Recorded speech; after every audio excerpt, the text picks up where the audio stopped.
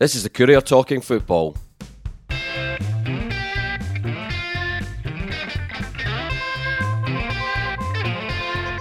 I'm Eric Nicholson, and with me this week are, you were expecting me to say Jim Spence and Sean Hamilton. No, Jim Spence and Alan Temple. It's got to that stage again, Alan, when, listen, we've been meaning to get you on for a couple of weeks, but you like a Thursday off, so here we are, and it's you're just going to do a soliloquy on Dunfermline for us now, aren't you? No. How dreadfully disappointing that intro must have been for all the listeners. That's like a part-timer there, you know. No, I'm gonna build you. I'm gonna do the big drum roll again. Alan has he's been all over the Dunfermline story from I was going to say start to finish. It's the Peter Grant story from start to finish, we should say. He's been all the analysis, all the runners and riders for the replacement, and he was even there to give us a wee video of sweary Dunfermline fans at the bus at Arbroath, which will become the final, the parting shot, as it were. But so, Alan, where are we? Let's start at where we are just now. What's the current situation before we go into the sort of some more nuts and bolts about where it's gone wrong and the sort of the scale of the job that the new man's going to be taking on. Where are we just now? Where we are just now is Dunfermline are kind of stepping up to the next stage of their recruitment process. They're determined not to make the same mistakes they made with the Peter Grant appointment, where they basically headhunted Peter Grant. They didn't speak to a single other candidate despite having 80 applications. That would have looked like genius if Peter Grant had been a success, but it looks like folly that he wasn't a success. So they're not going to make the same mistakes again. It's going to be what they've called a robust recruitment process. So you can expect a couple of rounds of interviews. You can expect proper shortlist. You can expect CVs being properly analysed. And in the fullness of time, I would say smart money perhaps next week.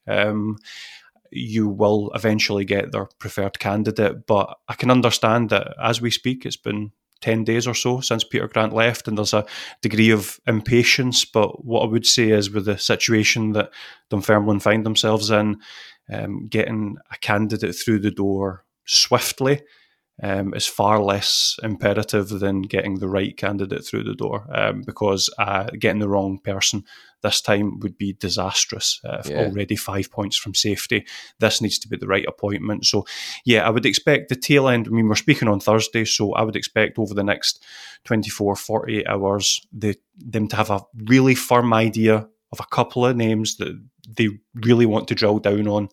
Maybe after another conversation, that becomes something that's approaching an appointment next week. That would be the expectation. But as everyone around this digital table, if you like, knows, situations like this can be fluid. The thing is, Al, I mean, every managerial search has its own peculiarities, but this one for Dunfermline, it throws up a few, doesn't it? Because not only you've got all these little sort of competing forces, haven't you? Because normally you would imagine Dunfermline's situation, and we'll go into that as well, and you can tell us later on how perilous you think it may or may not be. But in a situation like that, you would say, okay, this is calling for a experienced Scottish manager who is ready, who is built for the circumstances Dunfermline find themselves in, i.e. first priority, keep themselves in the Championship and then take it from there. But you've got the new owners, foreign owners, German owners, who will have their own ideas about how a football club should be run, the direction it should go in, and it feels like almost like that is a competing force against the predicament that Dunfermline find themselves in. It's a really, really, I guess that's why we're seeing, you did the sort of runners and riders at the start, but I guess that's why we're seeing a sort of broad spectrum, and they could go in totally different directions, couldn't they, Gal? Yeah, it's a fascinating point you make, and it's absolutely is the dilemma that they find themselves in. I think this appointment will be made far more from the German owner's perspective than the existing chairman. Ross has made it clear that he's leaving at the end of this season, so while he is there to grease the wheels of bureaucracy, if you like. This is appointment. What a job, eh? This is an appointment that the German owners need to be comfortable with. They need this to be their person, which is another reason why things might take a little bit longer, because they aren't steeped in the runners and riders and the well-kent faces of Scottish football in the way that you would be if you'd lived in Scotland all your life. So they want to look at the whites of these people's eyes. They want to see if what they experience as people is the same as what it looks like on paper. So that's, again, is why it maybe takes a wee extra round of conversations for them to feel entirely comfortable. But you're right, it's a really interesting decision that they're going to have to make, because if they were just going to say survival is the only aim this season, then you maybe do look at a firefighter and somebody that knows the lower echelons of Scottish football. Or do they still think, do you know what, we have to plan for the future with this? It needs to be someone young, bright, that can work under a sporting director and Thomas Meggle, and be open to that sort of unit. So yeah, it's the answer where they've come down on that question will only be answered when someone's holding a scarf above their head. I know. It's before I go to Jim. Then what's your gut instinct then? I mean, do you think they will go? Do you think this will be circumstances driven? Do you think it will be interview driven, or do you think they will go into this thinking, right, I want a manager?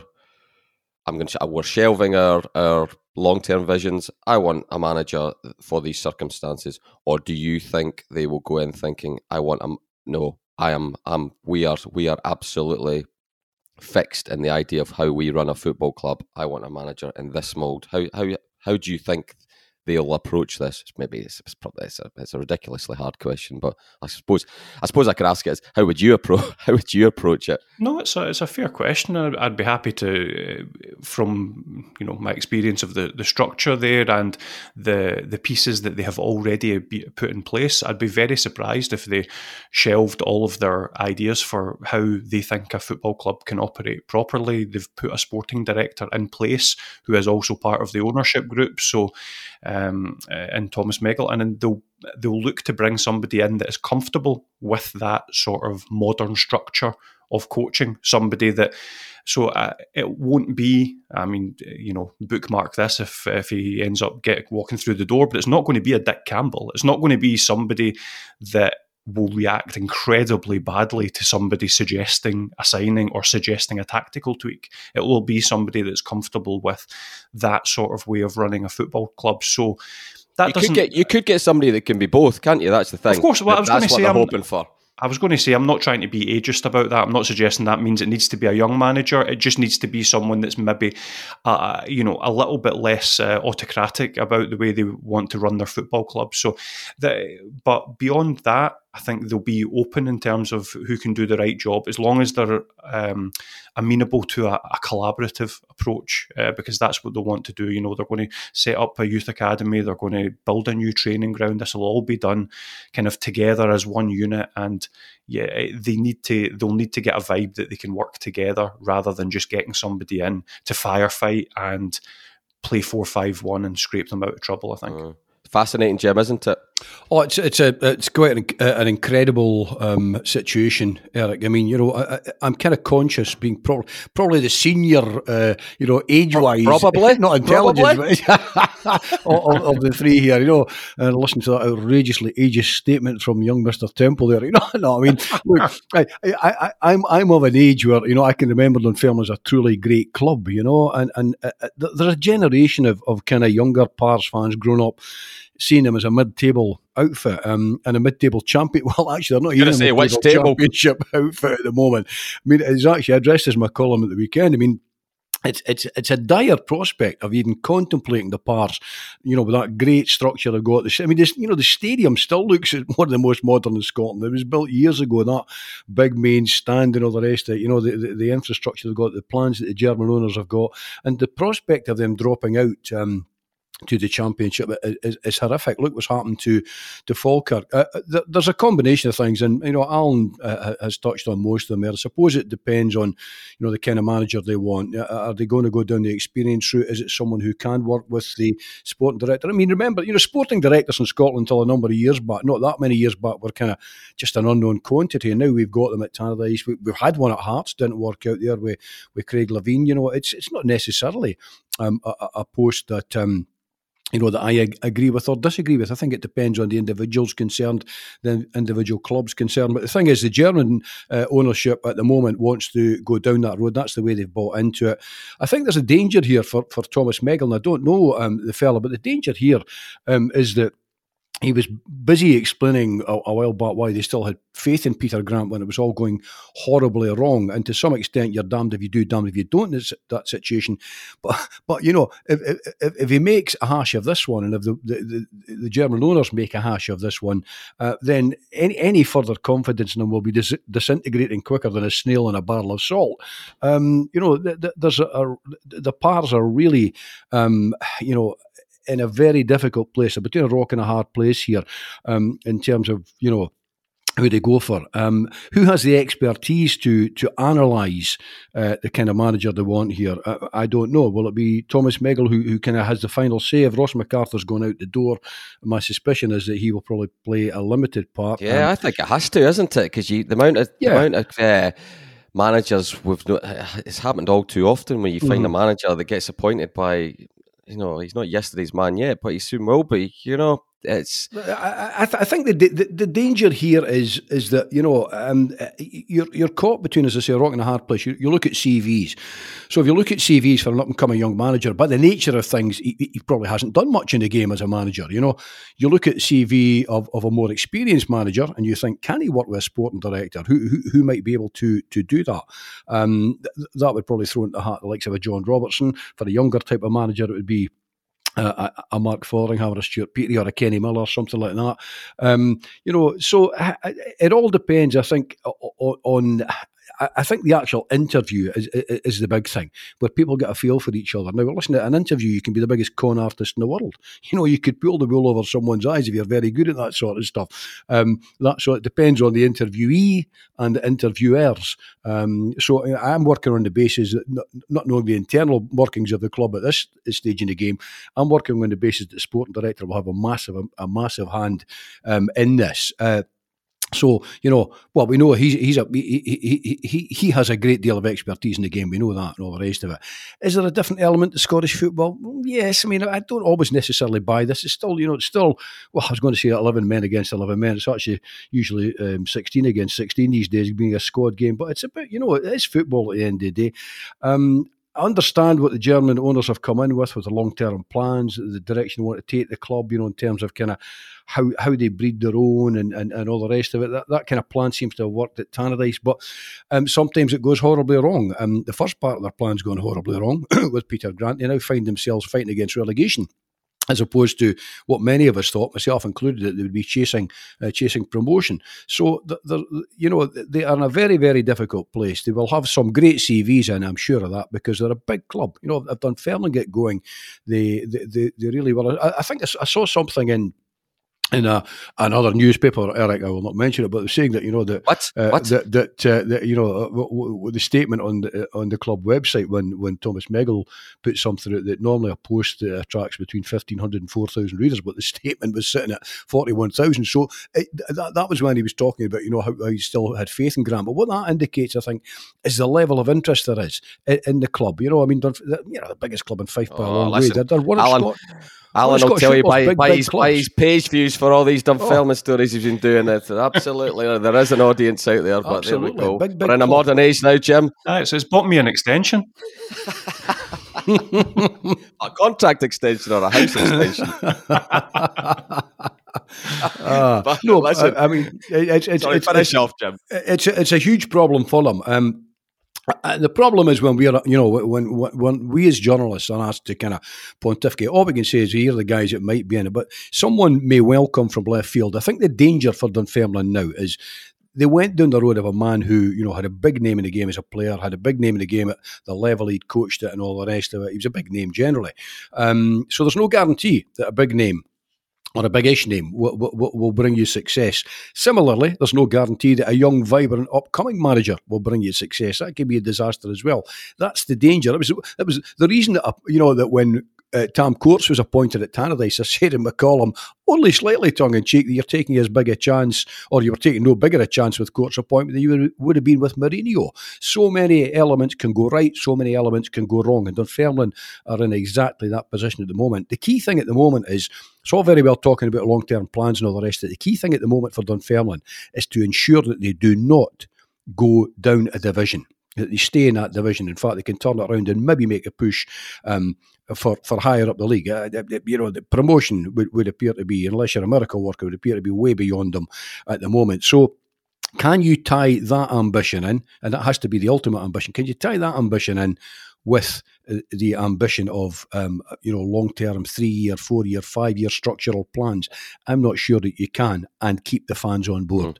I think, I'm not saying this with any inside information, Alan, but I've got a feeling they'll go down the middle, because I still think there'll be an element of denial that they're in a proper relegation battle, which is the next thing we're going to come on to. But I think there'll be an element of denial that this is as serious as maybe you might think it is, Alan. And those of us that know the Championship year in, year out, and know Falkirk's story and Partick Thistle's story and all these sort of things, think that it may well be. So I've got a feeling, I think we can, I don't think they'll be bold enough or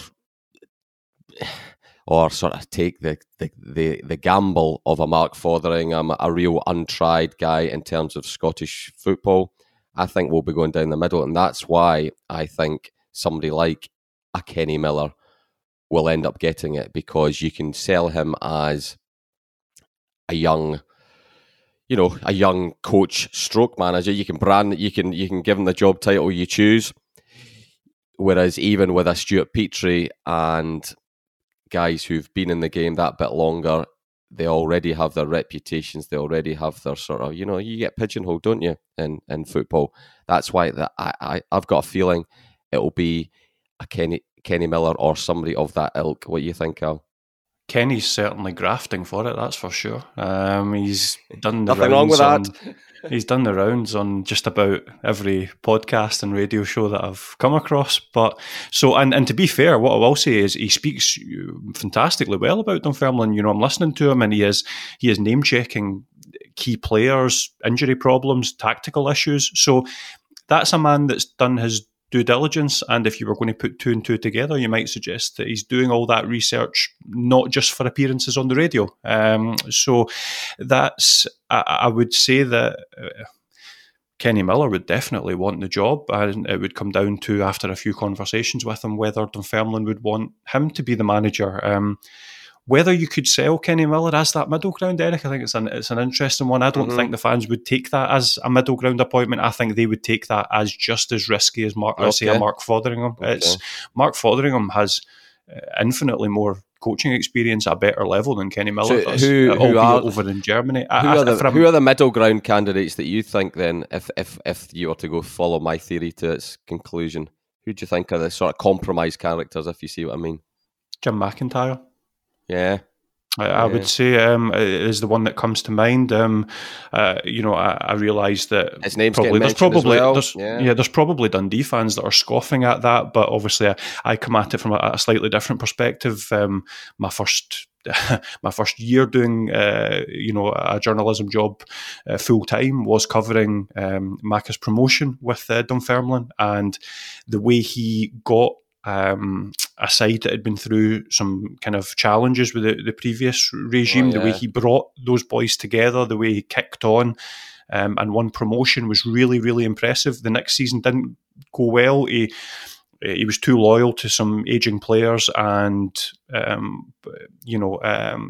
wasn't a team lessons. ready for the top flight, was it? Yeah, I think I did a lot of Dunfermline then as well. That wasn't ready at all. It was just. I think Jim would accept that he learned a lot of lessons, and he did a fine job at Queen of the South. He won a trophy at Ross County. Didn't go well at Dundee, obviously, but I think if you're Dunfermline, if you're the legacy board members that are still directors at Dunfermline, or if you're even a fan, I think you would look at what he did at the club and think, not only does he know the league, but he will get the players up for a scrap, and when the time comes to maybe step up and look to challenge at the top end of the table, he's also proved that he can do that with Dunfermline. So I think if you were looking for a compromise appointment, I think maybe a Jim McIntyre would make sense in that regard. But yeah, you're right in what you say in terms of whether there could be a sense of denial. I mean, I think I was in denial until that Morton defeat on Saturday. Yeah, come on then. How serious is it then? How serious is it? The moment you get to the point where you need 2 rounds of fixtures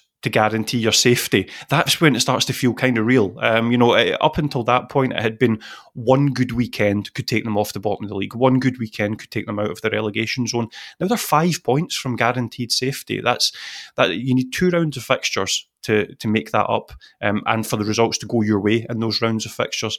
And 13 rounds of fixtures have already gone. So it is a serious situation now. And, I spoke to the great man, Jim Jeffries, for today's paper, and you can find that online as well. And, he was drawing that parallel that was made earlier in terms of Falkirk, another club that's really, really close to Jim's heart, and saying, just look at them if you think that not only are you not too big to go down, but you're then not too big to fail to come back up again. That's the problem. You then become, there's a target on your back for every team in League One, and Jim experienced that with Dunfermline. And yeah, not only do you not want to get relegated, it's not as if you're thinking, oh, it's 1 year in League One, we'll survive. It's not guaranteed to just be 1 year in League One. So yeah, it's imperative that they don't go down.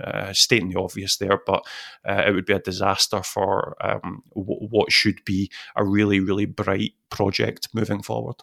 Yeah, Jim, when you're settling into winter, Christmas, folk are buying their Christmas presents, and Dunfermline are 5 points adrift. This is the life you've got now, isn't it? It's I don't know if you can forget about the playoffs, can't you? This is about staying up for this season, isn't it, for Dunfermline? It's a tale of kind of potential Dickensian bleak midwinter there. I mean, football can... Teed you up there, Jim, didn't I? Teed you up. Football can take you in funny direction. It was funny when Alan mentioned Jim Jeffries there.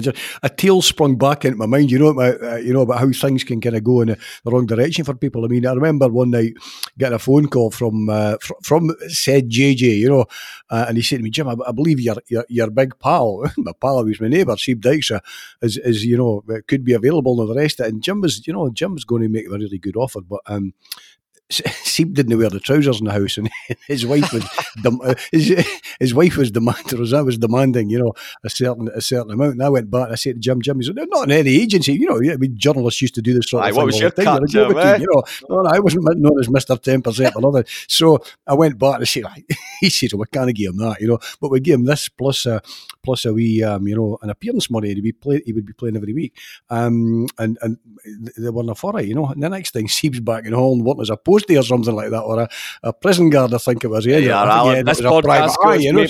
podcast meanders in different directions. So I digress, but it's indicative of how, a club, an individual, a player, a manager can find their career on track 1 minute and well off the beaten track the next minute. Now, Dunfermline are really well off the beaten track. When you've played 13 league matches, you haven't got a win, you've drawn 7, you've lost 6, you've only scored 10, and you've conceded 23, and you have 7 points, and you're 4 adrift of Queen of the South and 5 adrift of Morton, you are in big trouble. So, my suspicion is you're probably right. It's middle ground. I don't know if it's a job that somebody coming in who hasn't managed before, who has managed maybe at part-time lower league level, can suddenly make the leap to.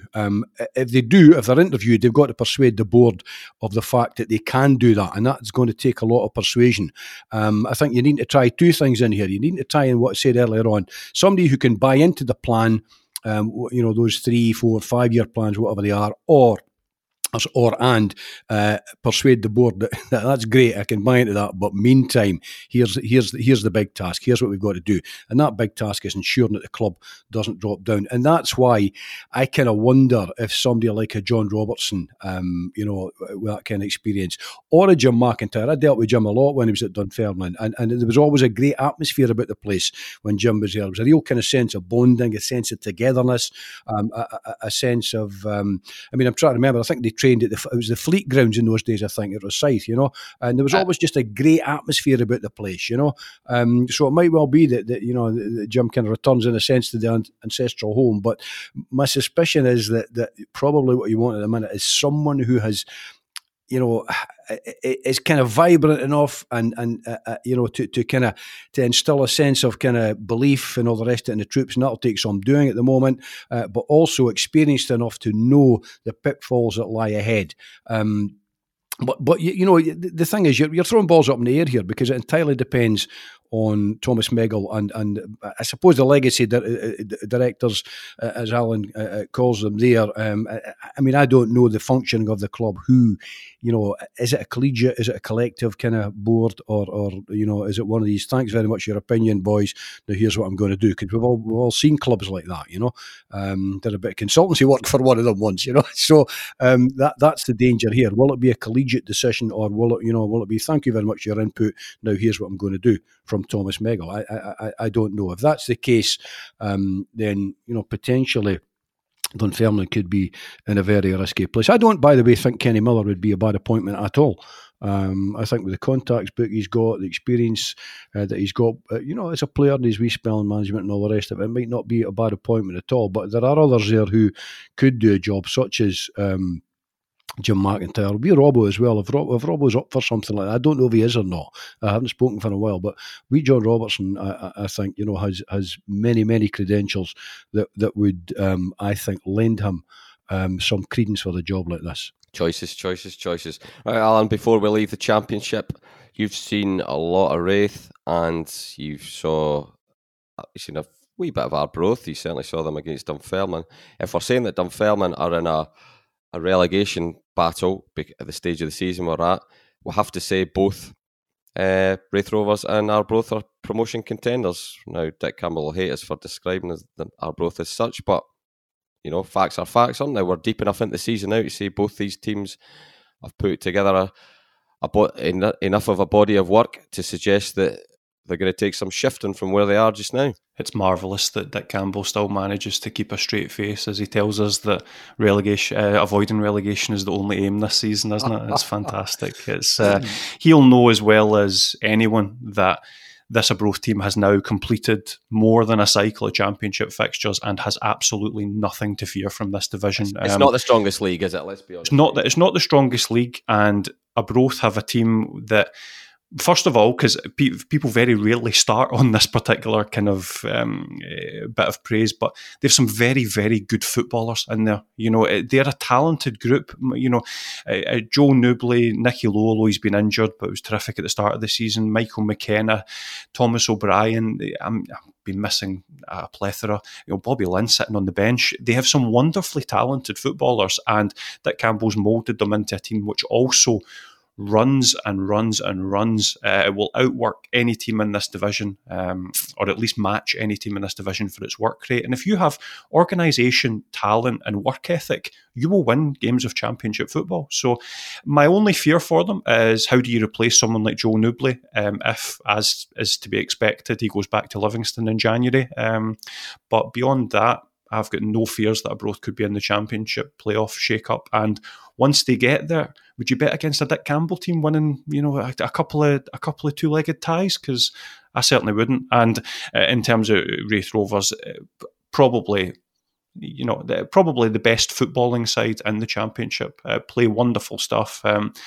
Dylan Tate, Brad Spencer, Ross Matthews, beautiful midfield trio. Dario Zanata absolutely on fire this season, and Aidan Conley as well on the other flank has been superb. Zanata and Conley, wonderful examples of the way John McGlynn can take players who have maybe been hyped up as young players, made the wrong move, not gone well at other clubs, and people have written them off, never going to fulfil their talent, forget about it. He brings them in and illuminates their career, brings out their talent, gives them freedom, and he deserves all the credit in the world for that. And he's done the same, although slightly at the other end of the age range, if Christoph doesn't mind me saying, with Christoph Berra. He's been wonderful this season, and while he's not playing at the level he was last season, at this level, I think he's proved that there's still plenty of life in his legs, and he's not quite ready for the knacker's yard just yet. Yeah, well, I do have a feeling that Raith Rovers could be the ones to run Kilmarnock closest this season. I do, but like you say, I don't think there's any ifs about them being the best football team in the division. I think they are. They just are.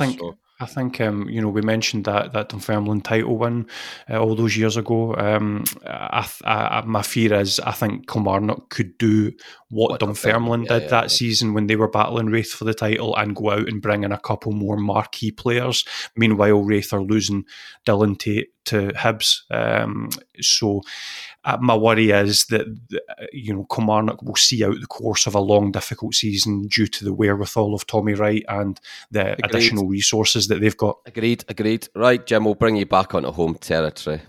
Dundee United. Now, they dropped a wee announcement through the week there about changes in the management, not the football management side of things, the off the pitch management side of things. A new operations director. I'm sure you've been doing your homework on Luigi Capuano. Apologies if I've mispronounced that. In general terms, what did you take from the changes, and is it just is it a gap that needed to be filled after Mal Brannigan left, or is just sort of rearranging things a wee bit to free Tony Ashgar up to that seemed to be a bit of an inference, didn't it, to get him back more towards his job description? Yeah, it's an intriguing one. There's the day-to-day running of the club always falls to an operations director. Call it what you will. I mean, basically, it's a kind of CEO, isn't it? They've had one before. They've had kind of, you think of United's history. I mean, day to day at one time, Jim ran the show, and he had about 3 people that worked with him. A secretary. You had Spence Anderson, who I bumped into the other day, who kind of some kind of older folk. Although Spence is not that long away in the greater scheme of things, And then over the piece, things expanded. Stephen Thompson didn't have a huge retinue of staff, but. Had a CEO working under him, and with United now, given that Mal Brannigan moved, as it was just over a year ago now, I suppose there was a vacancy there. I'm never entirely sure of just exactly what the role of an operations director CEO is, and how it kind of ties in with the the sporting director type of thing. I think by and large where United are going. I mean, Capuano worked for UEFA before during Euro 2020, so he obviously has he'll have kind of good contacts. You'd like to think he had good contacts and all the rest of it. They restructured the whole thing. Andy Goldie, the academy director, I think, and Joe Rice, who was the comms director, or is kind of the head of communications here. They've been kind of given extended roles as well, I think. So that ties in with the finance director, Derek Bond. It's part and parcel, I think, of the just the whole attempt to, I think, further professionalise United, further extend their reach into a European field. I mean, there are big plans for United. I mean, many people are looking and think of the size of the club, that they've got ambitions that overleap themselves, as what great Shakespearean play did that come from? Was it the Scottish play? So you're talking about bringing someone in who they say has got kind of great knowledge and experience, and I think the key thing is innovation.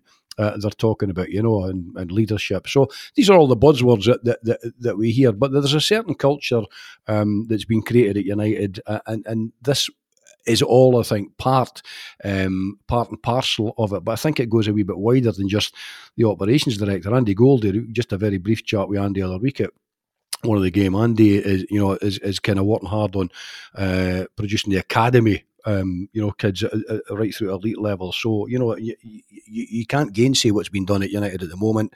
That's all going very well.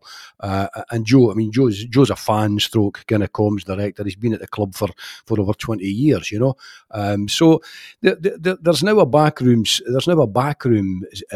team in all areas: communications, day-to-day running the club. The whole sporting director links into players and other clubs that theoretically should stand United in very, very good very much stead. Their team now, isn't it? You talk about that in football terms when it's like a manager's got all his own people. He's got his own folk in it. There's been a changing of the guard, hasn't there, at Tannadice? Well, almost completely. I mean, it's the place is unrecognisable from what it was just even a couple of short years ago. So. But that's the nature of football. I mean, the game is. I mean, even at United's level, I don't mean that in any dismissive terms, because United overshot the runway when they were still a smaller club under Jim McLean. They were always a pretty forward-thinking club. I sometimes think people forget this. Dundee United were kind of splashing out Scottish transfer records, for Eamon Bannon and Willie Pettigrew under wee Jim 30 odd years ago. They were always ahead. They were historically they were going for the Scandinavians when only them and Morton were doing it. They were going into South America for players when others hadn't even contemplated it. So United have always had this kind of innovation about them, and I think to some extent they slightly kind of reinvent the wheel in this. But I mean, the game is global. I mean, I still sense, I wrote about this a long, long time ago, Eric, I still sense that United will end up in some kind of tie-up with, one of these kind of multi-club scenarios. I can't remember the last time I wrote about that, but, even if not in a formal, but almost an informal setting, because that is the nature of the way the game is going. So when you bring in people that have got the kind of experience, that United now have around about them, and when you bring in somebody like Luigi Capuano, that I think is where the whole thing is headed. You have a kind of a sporting director, Tony Asgar. You have a young manager who kind of buys into that whole collective, collegiate kind of approach to football, and it is entirely different from the old way of running the game. But listen, we all work. We all have seen ways. Some organisations are simply slower in getting there. I mean, I sometimes see BBC now and think, goodness me, I was asking you to stream Sportsound 10 years ago live when we could have done it, and now they do it. Some clubs are slower to adapt. Some organisations are slower to adapt. United have been, I think, at the head of the game, and that's only time ever tells, of course. But at the moment, I've said this before, there's very, very little to complain about the way things are going at Tannadice. We went off the boil against a very strong, physically strong, and good Hearts side the weekend. I'm tempted to bet that next time they meet, it'll certainly not be the kind of doing that they got at Tynecastle. But things are going pretty well, and this is part and parcel, I think, of that whole collegiate, collectivist, and wide embracing move into football culture. The one that intrigues me, Alan, is, and this latest announcement just plays into it, is the guy that Jim mentioned there, Andy Goldie. Because I've said this before on the podcast, I don't think there's another. I mean, I couldn't even tell you what his title is. There's another sort of academy director. Say it's that. I'm probably wrong. I don't think there's another one in Scottish football as powerful as Andy Goldie is at Dundee United. I would say, if you were to do, Jim may disagree, but if you were to, I would put, in terms of the power base at Dundee United, if you want to call it that, I think you would go Tony Asgar, Andy Goldie, before you would say Tam Courts. I think the club, he is absolutely integral to that club's direction, and he's not really got an equivalent in the Scottish game, Alan. Absolutely, and this latest appointment just sums that up. It just reinforces Andy's power base, and that's indicative of the importance that Dundee United are placing on their youth academy. It's not just vague pleasantries about how nice it is to have kids in the young team. They are putting it at the absolute heart of their business model, and as such, they're making the person in charge of that department incredibly important to the football club. So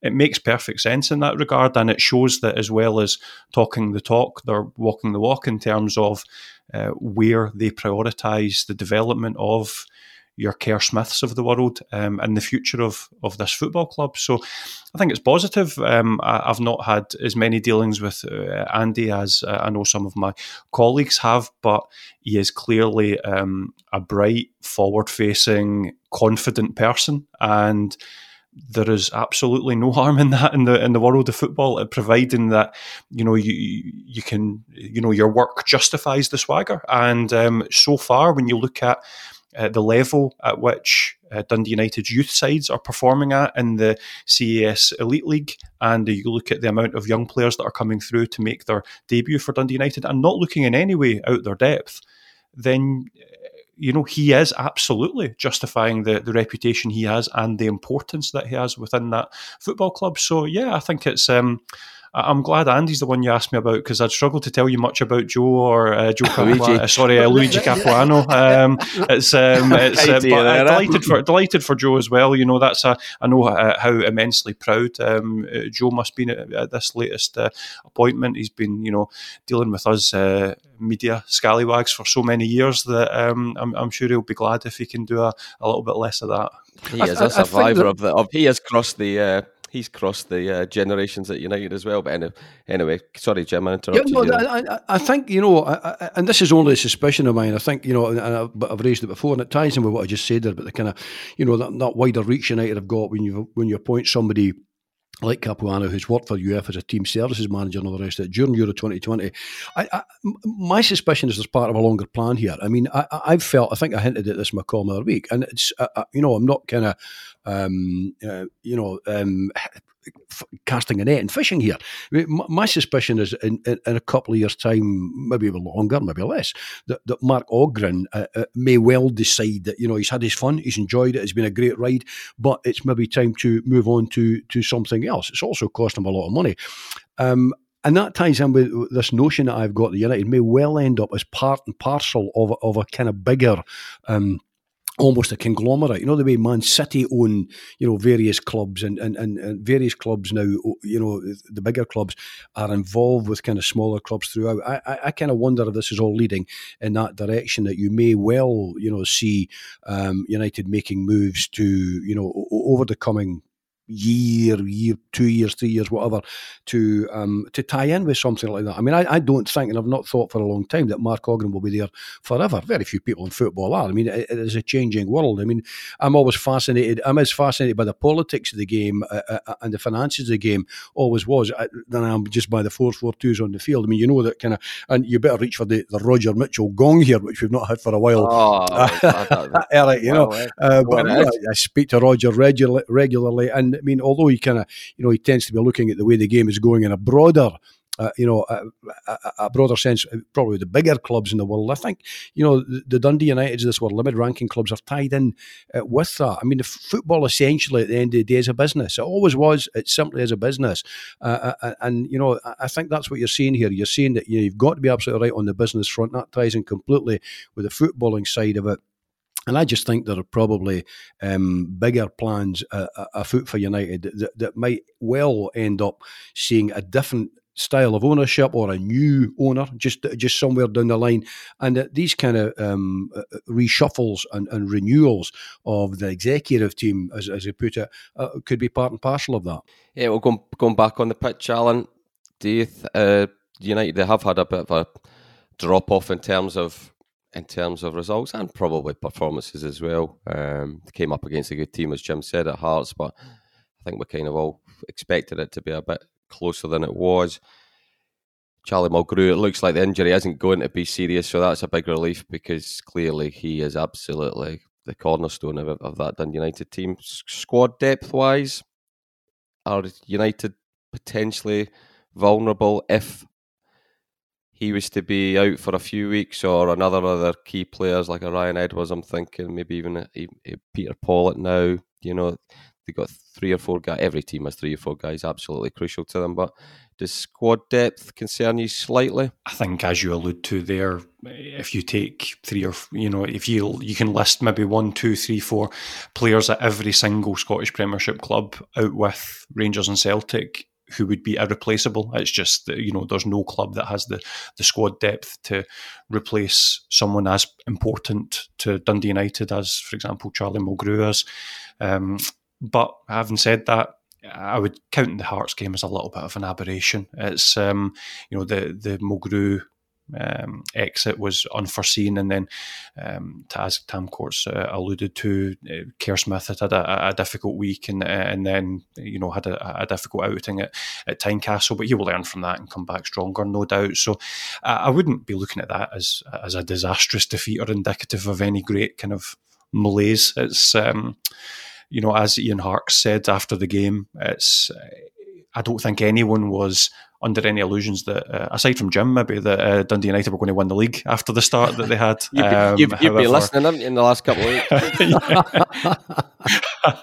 However, and the positive sense of that is that if those players weren't getting too high with the highs, then they're definitely not going to get too lows with. I don't think they're going to be third either, are they? I think Hearts. Hearts look the strongest to the best of the rest, but Hearts United, I think fourth, they've got a genuine shot at. I do think United have got a genuine shot at fourth, just with Hibs looking as very Hibsy, And I agree. I think Hearts are the third best team in Scotland by a considerable distance, and we were saying the Championship wasn't particularly strong, earlier. I don't think it's a very strong Premiership at all. Aberdeen are topsy-turvy, miles off it. Hibs are going in a slightly alarming direction just at the moment, and that's left Hearts as the only real team up there that you think, other than Rangers and Celtic, you think, that's a really, really, really tough game. I think beyond that, anyone can beat anyone, and there's no reason why Dundee United can't be.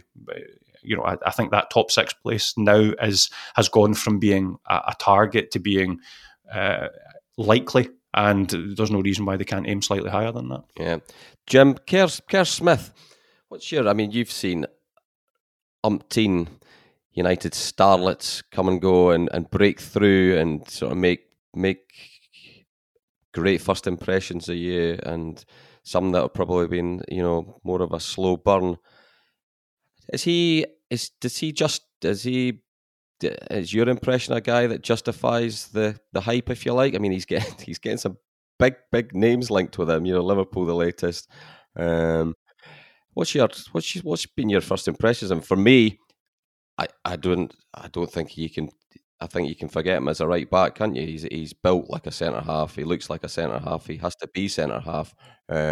He's certain players have the physique to sort of. It's easier to develop as a fullback before you go into a centre half, but his body shape and natural game doesn't seem to fit that sort of career path for me. I think it's going to be, as a centre half, he has to make his errors like he did at Tynecastle. What's your impressions of him? Yeah, he's young, Eric. That's all you can say. And I mean, we've all seen so many young kids young coming ones through. That you see straight away, you go, wow, you know they're destined to be stars. Is he one of them for you? At this moment, I would reserve judgment. He looks a very fine player, I think. He's many fine qualities at the moment. If you're asking me, is he a Christian Daly or something like that, kind of breaking through at kind of 16 years of age, or an Andy Gray who came through very young? I mean, a different position, obviously, but I think it's too early to say. I mean, I think the fact that already, you've got clubs that kind of. Liverpool, being linked to them, and you've always got to watch with this stuff, because we know all this stuff. There's been talk about Man U, Leicester, Everton, Villa, all been interested. But I mean, at the end of the day, you'll know if they're interested when somebody actually puts an offer on the table. And these big clubs hoover up the young ones because it doesn't cost them much, and it's worth the risk, isn't it? It's not like they're talking. That's right. I mean, having basically, he could still be sitting his O levels. 16 now. I mean, his O levels, his hires or something like that. I mean, but physically, strong player, does he have the ability? Well, I think he's got the ability. Then it comes down to things like, kind of temperament, can he keep the head well, while you start to get that swirl round about you, and you speak to your pals or mates or whatever, and you're being linked with the top clubs in British football and all the rest of it. It can be difficult to retain focus in a situation like that for any young boy. So there's a whole load of things there. Obviously United will want to keep him, but they will. If he's been linked with these kind of clubs, that becomes very, very difficult. But until such times as there's actually an offer on the table, then it becomes, I'll tell you what. I mean, I think the last great signing that Liverpool made from United, and I know it's been primarily linked at the moment, was of course Ron Yates back in the 60s. And that effectively transformed Shankly's side to become, the great Liverpool club that we know today. Kerr Smith is the new Ron Yates. There's your headline, So, thank you, Jim. You always deliver. That'll do. I always deliver. So who knows? He's a young boy. I mean, what I've seen of him so far, I like the look of. But I'm now too long in the tooth to say this boy will be a star, because a million things can happen between now and then. But I have to say, most of the young players I've looked at Tannadice and thought they've got a career, I've been right on so far. The two Suter boys and all the rest of it. So I mean, I think he's a boy with major promise. But at the moment, it's early days. Oh, he's not willing to be bookmarked like you. Your Dick Campbell. Your Dick Campbell shout, Alan. Very, very poor. Right, so it's a rubbish Premiership, Alan. You've told us that. Are you worried about Dundee at the bottom end of this rubbish Premiership? He painted me into a corner there. I now know how it's to be on the other end of one of your grillings, Eric. That's painted me into a corner there. The next month or so is going to be huge once they come back from the international break. I know this festive period, as Jim says, the bleak midwinter is a defining period for all clubs. But my colleague George has done some great stuff that you can check out on the Courier website on the sheer amount of congestion that that Dundee face in the next period, and that is going to, in many ways, define the momentum that they have. If that goes well, then they have talent in that group. They have players that need minutes, fitness, and momentum. That's your guys like Leigh Griffiths when he's fit again. Players like Jason Cummings, who's a confidence player. These are all guys that if you get them fit, firing, then they can make a difference.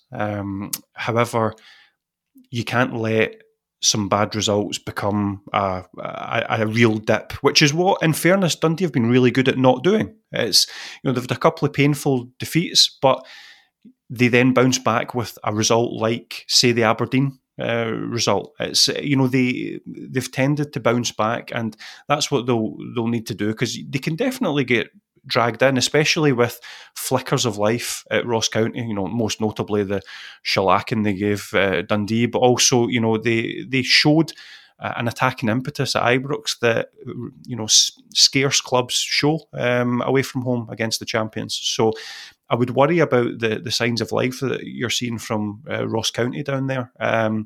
So Dundee, there is an imperative to pick up, there is an imperative to find some consistency, but they have the players to do that if they can find a little bit of confidence and momentum, and they have a manager that's proved through the Championship and now into the Premiership that when things get tough and when even some punters are calling for his head, he can pull out a big result. He just needs to pull out a few big results in a row. Thing is, Jim, when you go through, as much as it might not be vintage quality, you could go through them team by team of the possibles for bottom and second bottom and being involved in it, and you go through them, and it's one of those where you go, they'll not go down, they'll not go down, they'll not go down.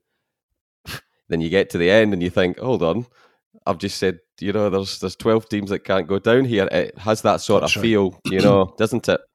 Well, we did it for seasons with Hamilton, didn't we? They'll not go down, they'll not go down. They didn't, and then he did. I think the worry for Dundee, I mean, I think it said that in my Courier column last weekend, that just they come off a good result, and just as James McPake is hoping to put a wee mini run together, they have to face Celtic. Timing was awful, wasn't it? The timing's lousy, and that's the difficulty. I mean, it's an extraordinarily tough league. I'm in Alan's camp with this. I thought Ross County. There's a lot about Ross County, I think, that looks right to me. I think that they could well embark on a decent run. They've got a lot of very good players, a lot of very pacey players. They can score from dead ball situations and all the rest, as we saw. And that shellacking, as you mentioned there, shellacking, as I would put it, the Lockheed pronunciation. But look at the problem now is you look at Dundee get the break, to get the players fit again, maybe to get a wee bit of work done. With players that they haven't managed to get so far, a wee bit of shaping and all the rest of it, and just working at roles and different formations and all the rest of it, and going through the various things that managers often don't get the real time to do. Plus injuries clearing up and wee niggles and all the rest of it. But then, bang, you're right back into the serious element of actually, saying, we need now to get it right in the park, because we've gone through, and I've been particularly guilty of this with Dundee, looking and going, there's a team there with 3-4 real quality players in that, but when the results don't match up to your hype, then you have to kind of, when the facts change, you have to change your opinion. Now, the problem is for Dundee, they've got they've actually got 4 extraordinarily tough games coming up. In fact, they've actually got 6 if you look at it, but let's deal with what they've got coming up right after the break. They've got Motherwell at Dens, and Motherwell, we don't need to talk about Motherwell. They're a good side, they're a strong side, they're physically strong, they're cute on the deck, they're a good team. Then it's St Johnstone, and then it's Rangers, and then it's Ross County. So I mean, it just gets. I mean, it's a tough league. It's not the greatest Premiership we'll have seen, but I think it might be one of the closest Premierships we've seen in a lot of years. This we're probably witnessing at the moment, where Hearts just at the Championship sitting third, Dundee United kind of in the throes of kind of regeneration, rebuilding, sitting fourth. It's a tough division, and Dundee have a string of very tough games coming up, and the proof of the pudding, I think, will come in the next 3 or 4 games as to whether Ross County are going to kind of nail onto them, because I mean, bear in mind, County have a game in hand over them, so if they win that, there's only a point in it. Livingston, who are 2 points ahead of them, have a game in hand of them as well. So potentially that could be a 5-point gap. So they need very quickly to start putting that run of results together that sees them climb away from that table. It's going to be a basement battle, Eric. I mean, I'm kind of a bit old school this way. I still look. I've said this before many times. I still look on Dundee as potentially one of the bigger clubs in Scottish football. But the truth of the matter is, for a lot of years now, they just haven't lived up to that billing. And I suspect that, my ambitions as a Dundonian for Dundee Football Club would be entirely different from the management, who will probably rightly see survival as the key. I like to think the club should actually be aiming at more than that, but I understand why they would think that survival is what it's all about. And they're going to have a difficult job surviving this season unless they can start to turn it around and score goals. And at the moment, the signs of that have been intermittent, to say the least. Yeah, we'll finish off with Saints. So, I mean, I've my take on Saints just now is I'm a glass half full type of guy. That's me. But I think I'm actually not. But anyway, I was going to say I didn't recognise that description. No. With Saints, I am because of everything that's happened before, and because of the confidence I have in Callum Davidson as a manager. And I think it would be very easy, and you could make a case for looking at St Johnstone being the lowest scorers in the SPFL. It was an awful game against St Mirren, but I've had a feeling before they even went into this latest run of matches that this was a period of the season where good management and solid teamwork was going to be pivotal, and it was just this feels like a stage of the season they have to navigate unspectacularly, grind out a few results, and then get into their traditional habitat of even post-Christmas of finding their rhythm and finding proper form. That's how it should go, because you could easily make a case for Hearts, Dundee United and their St Mirren for them having lost all 3 just with the way the games went, they needed to really dig in to hold on to a point against Hearts. Likewise at Tannadice, and then against St Mirren, where granted St Mirren didn't really push home a bit of a sort of the advantage of St Johnstone not being at their best, but still, you could see in Jim Goodwin's face, he's looking at the other way, thinking, I can't keep saying we're doing well, but not getting the results to match it, and the two are neck and neck in the league. I think you have to look at that as 5 points that have been gained and keep them ticking along, and you navigate through this period hopefully, and then when the midfielders in particular find their legs, find their fitness levels, you can think about raise your sights type thing. That's my feeling with St Johnstone just now. How you seeing it, Alan? I think you make a great point about that confidence in Callum Davidson, because there's a huge difference between when a manager says things will come right, we're working hard, we need to get form, fitness, and it will come good. There's a difference between the manager that says that and a manager who did exactly that the previous season and then won 2 trophies. That's, it's not a hypothetical suggestion that is being made, amid all the glories and great afternoons for St Johnstone. It's so easy to forget that it was a slow burner of a campaign. It was a real slow burner of a campaign. So that's the fact that there's a body of work there to point to and say that there's no need to panic is enough evidence that Callum Davidson has been over this course before and presumably will get it right. The goals need to come from somewhere. Goals, I would be inclined to flip it back to you on that one, Eric, in terms of, are we going to see Etu Virtanen at some point? Or you're getting your own back here now, aren't you? Yeah, what's the missing link? Because he was supposed to be the missing link. He was supposed to be the guy that we never quite got it nailed down. Callum said himself they were taking a risk. It was a gamble. He wanted to take a risk. I don't think it was ever absolutely nailed down what would be his best position. I think it was probably because he said he can play off wide. He can play. I think he was going to be a second striker just off. And, I wrote a piece at the start of the week there saying, for all the talk and the hope that this wasn't going to be the parallel with Guy Melamed, that's exactly how it has transpired. You have to really, really earn your place in that team, particularly in the forward positions, because Saints don't. They need players to get them up the pitch, and I think we're going to have a look at him before January. But I think all options are open. I think he either gets a chance, takes it, gets a chance, doesn't take it, and you're looking at, do you cut your losses? Do you say, right, okay, guys, all of us, you have a mature chat and say, look, okay, Scottish football, it hasn't worked for me. I want to go home.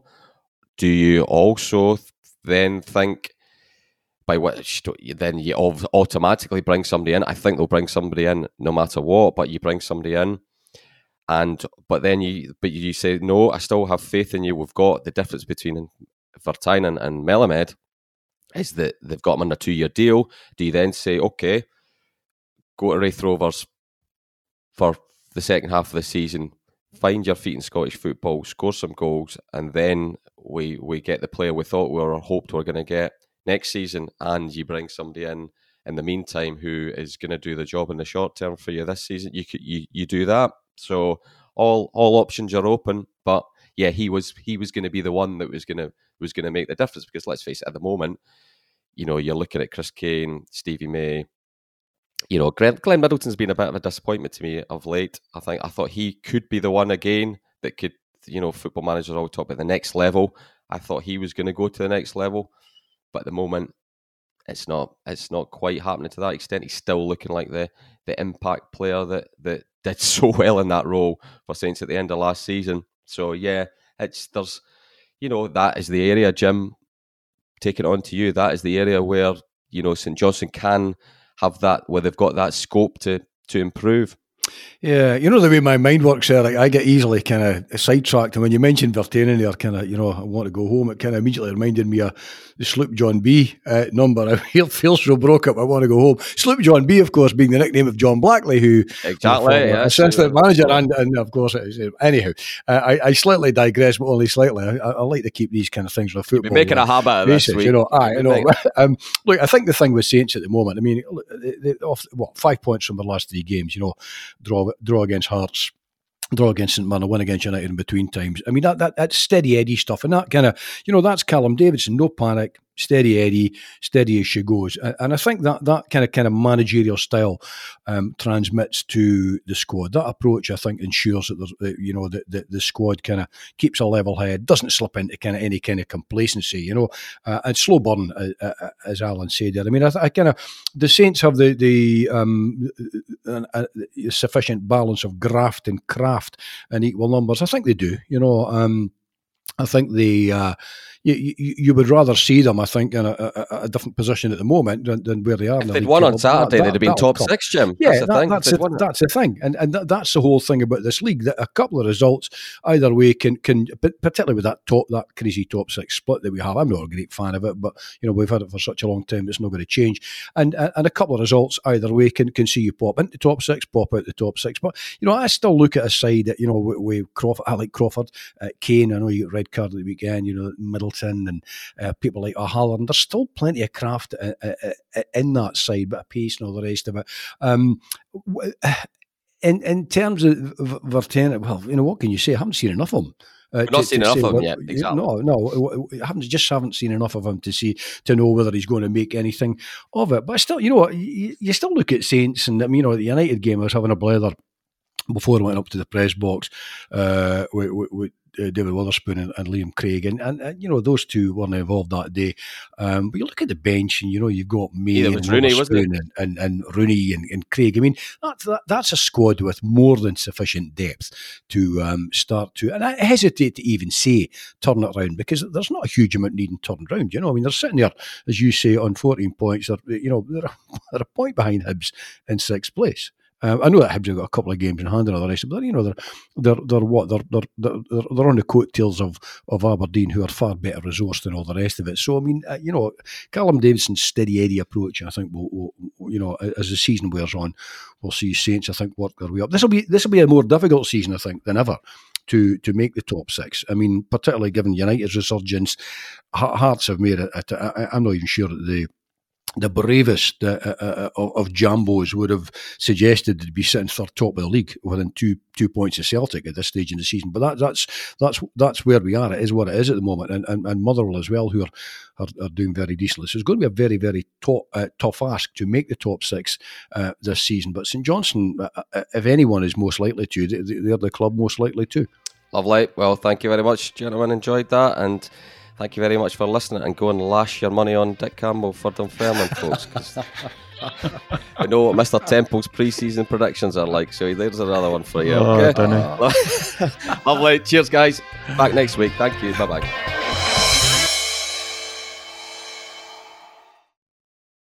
If you like the podcast, we'd be grateful if you tell your pals about it, or even better, leave a review or a simple rating on iTunes or wherever you find your podcasts. All that really helps people to find Talking Football, and that means a lot to us.